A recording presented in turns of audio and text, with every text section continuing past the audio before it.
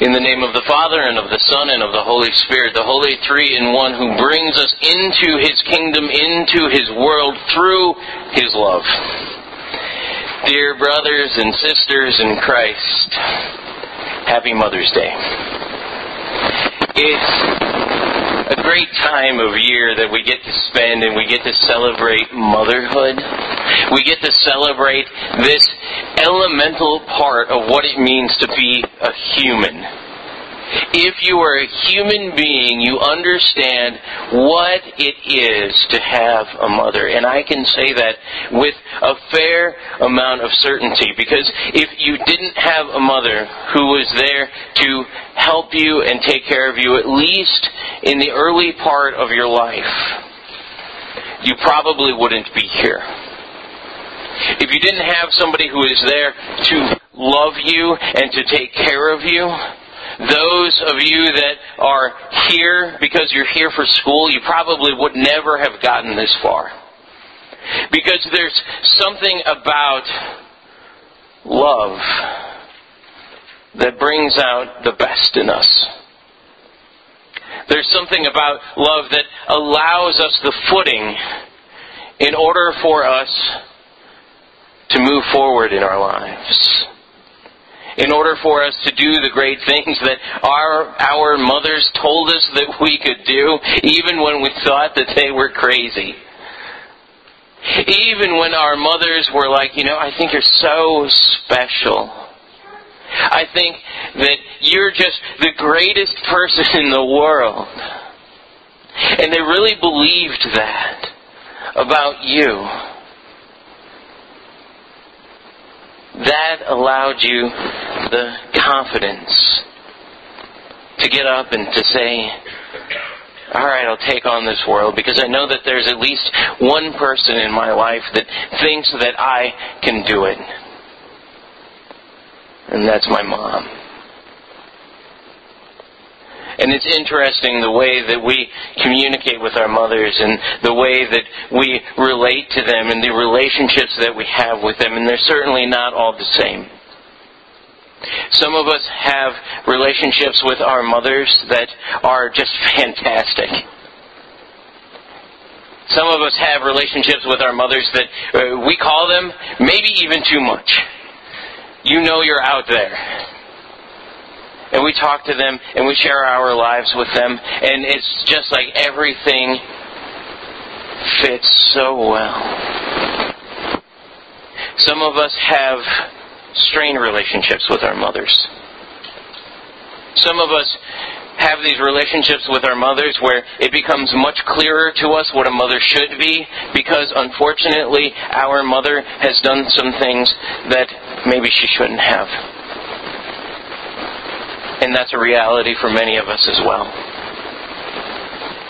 And it's a reality for our fathers, and for our brothers, and for our pastors, and for everybody in our life.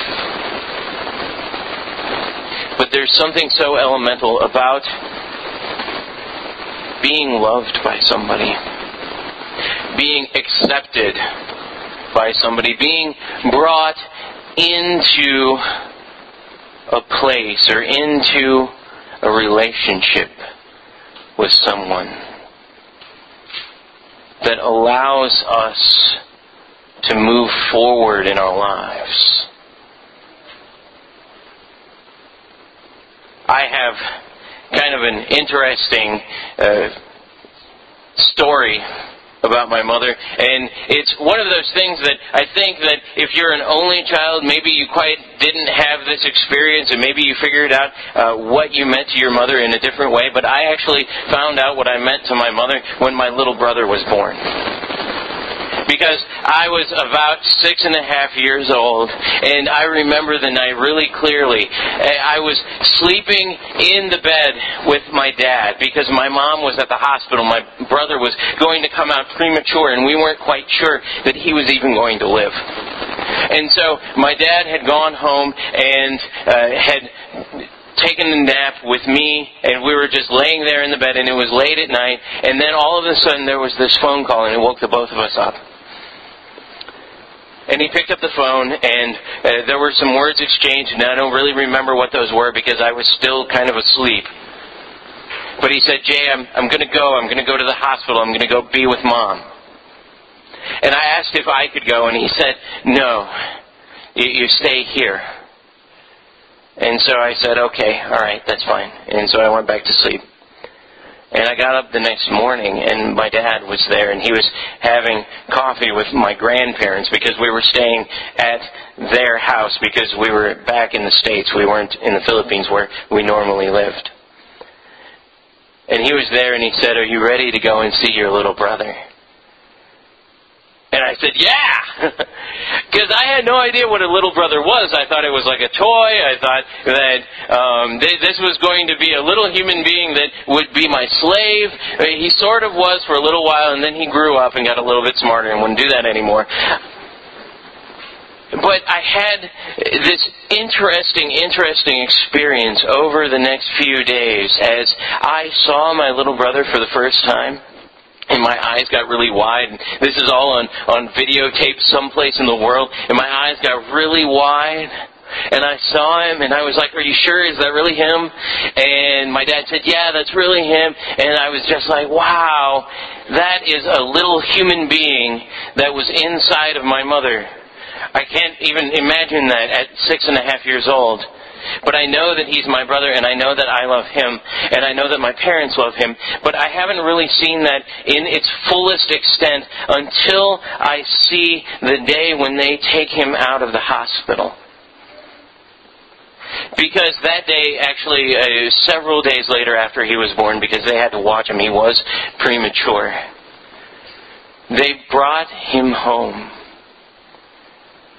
And they carried his little body. And if he's listening to this sermon a little bit later on the internet, I hope that he's embarrassed. They carried his little body into my grandparents' house. And they laid him down on the couch. And he slept a lot, like babies do. And I didn't understand that. I thought he should be up and moving around. And I was like, open up your eyes. Come on, man. This is a big time. Like, this is extremely important. Open up your eyes. And my parents were like, don't worry about it. He will.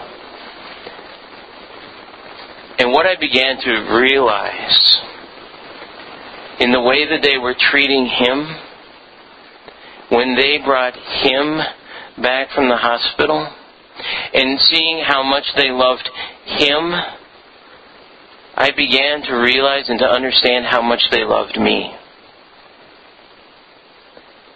I began to see their love mirrored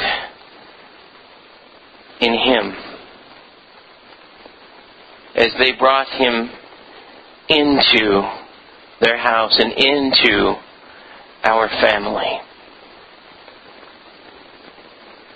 We've just read out of the book of Acts a little bit later, and Noah, you did a fantastic job with the names. Thank you. Those were tough. We just read in the book of Acts about this woman named Lydia. And this woman named Lydia, she comes from this interesting background. It's interesting the way that Paul is engaging with the people here. And there's a lot of cultural baggage that surrounds this reading. But we know that Paul is now in the city of Philippi. And we know that Philippi is a Roman leading city, which meant that there were a lot of Romans in the city of Philippi there. And it seems like it was probably just Romans in the city of Philippi, because all you needed in those days to have a synagogue, to have a place for Jews to meet, was 10 Jewish men. And we know that Paul, from reading the book of Acts, the first place that he always went to was he always went to the synagogue first. He always went to the synagogue so that he could speak to the people that he had a little bit of traction with, that he had a little bit of background with. He could talk about Isaiah and then say, well, there's this Jesus who Isaiah was talking about. And so he would go to the synagogue first, and then after that he would go to the Gentiles. But here we find out that there's no synagogue for him to go to, because it's the Sabbath day and he's not going to the synagogue. Instead, he's going to this river that is outside of the city walls. And there you have these few people that are gathered around. Less than 10 Jewish males. We know that because otherwise there would have been a synagogue. And they would have called it that. Even if they didn't have a building or anything, they would have called it a synagogue had there been 10 Jewish males there, but there weren't. There were probably only a few people there, and probably most of them were women, just like Lydia. Lydia, who actually was a pretty well-to-do lady. She sold purple, which really isn't that big of a job right now. You don't meet very many people and they say, well, I'm a pastor, what do you do? I sell purple. Oh. But it was huge in that day. It was like selling designer clothes. She was this fashion maven of Philippi. And she was outside of these city walls, and she was meeting together with these people that called themselves God-fearers. They were people that were not Jews, but they were outside of these city walls because they thought that the stuff that they had heard from their Jewish friends and from all of the books of Isaiah and Genesis and the books of Moses and all of the prophets, they grabbed onto that. They said, there's something to this. And so they were meeting outside of the city walls on this Sabbath day by the river. And Paul, after searching throughout all of Philippi, goes and he finds these people. And while he's there, he tells them about Jesus. And he tells them about this amazing church where you don't have to be ethnically one way or another. That they can be baptized at that very moment. And that they can grab hold of the gift of life that is given in Jesus Christ. And he says, you can have this right now. Because God loved you so much that He died on a cross for you to take away all of your sins. And they get baptized. Her and her whole household get baptized. And what's interesting is what happens next. What happens next is that Paul has included them into the family of God. He has brought them home into the family of God. He has brought Lydia and her whole household and anybody else who he baptized there. He has brought them in to the love of God, through the love of God. And then it begins to reciprocate. Because the next thing that Lydia says, if you judge me faithful, just come and stay in my house. There's a really great church name here in Tallahassee. I pass by it from time to time. I don't know what their theology is like, and so I'm not necessarily approving of them, except I really do appreciate their name. Their name is the Come Into the House Ministries. And that has to be coming from Lydia. That has to be where that church name starts. Because that's what Lydia does. She invites Paul and all of the people that are traveling with Paul into her own house. Just as our mothers invited us into our houses as little babies. Just as we know that Christ invites us into His house, into this place, into the place of community with Him and the Father and the Holy Spirit. He invites us into that house.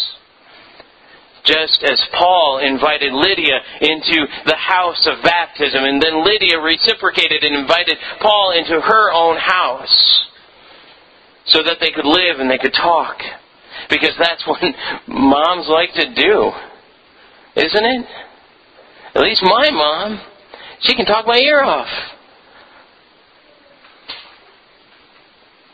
And there's that sense of community there. There's that sense of that we're really loved for who we are. Lydia might have been a Gentile, but Jesus loved her anyway. Lydia might have had to go outside of the city walls in order to be a God-fearer. But now she was a baptized child of God, and she could experience that relationship with Him, that entrance into His house wherever she was.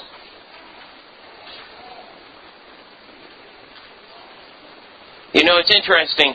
The one time, really, that motherhood and the church seem to come together is in the picture of what the church is. Time and time again, we have pictures of the church being the mother of Christians. And sometimes she's an imperfect mother. Sometimes she's a mother who maybe doesn't do the right stuff. But she's always our mother. Because it's always the place that we come into that relationship with our Lord. It's always the place where we come and we experience that invitation to come into the house. Come into the house of our God. Come into this baptismal relationship that makes you a baptized child of God. It makes every single one of us brothers and sisters to one another. All because of what Jesus did for us in forgiving our sins on the cross. Amen.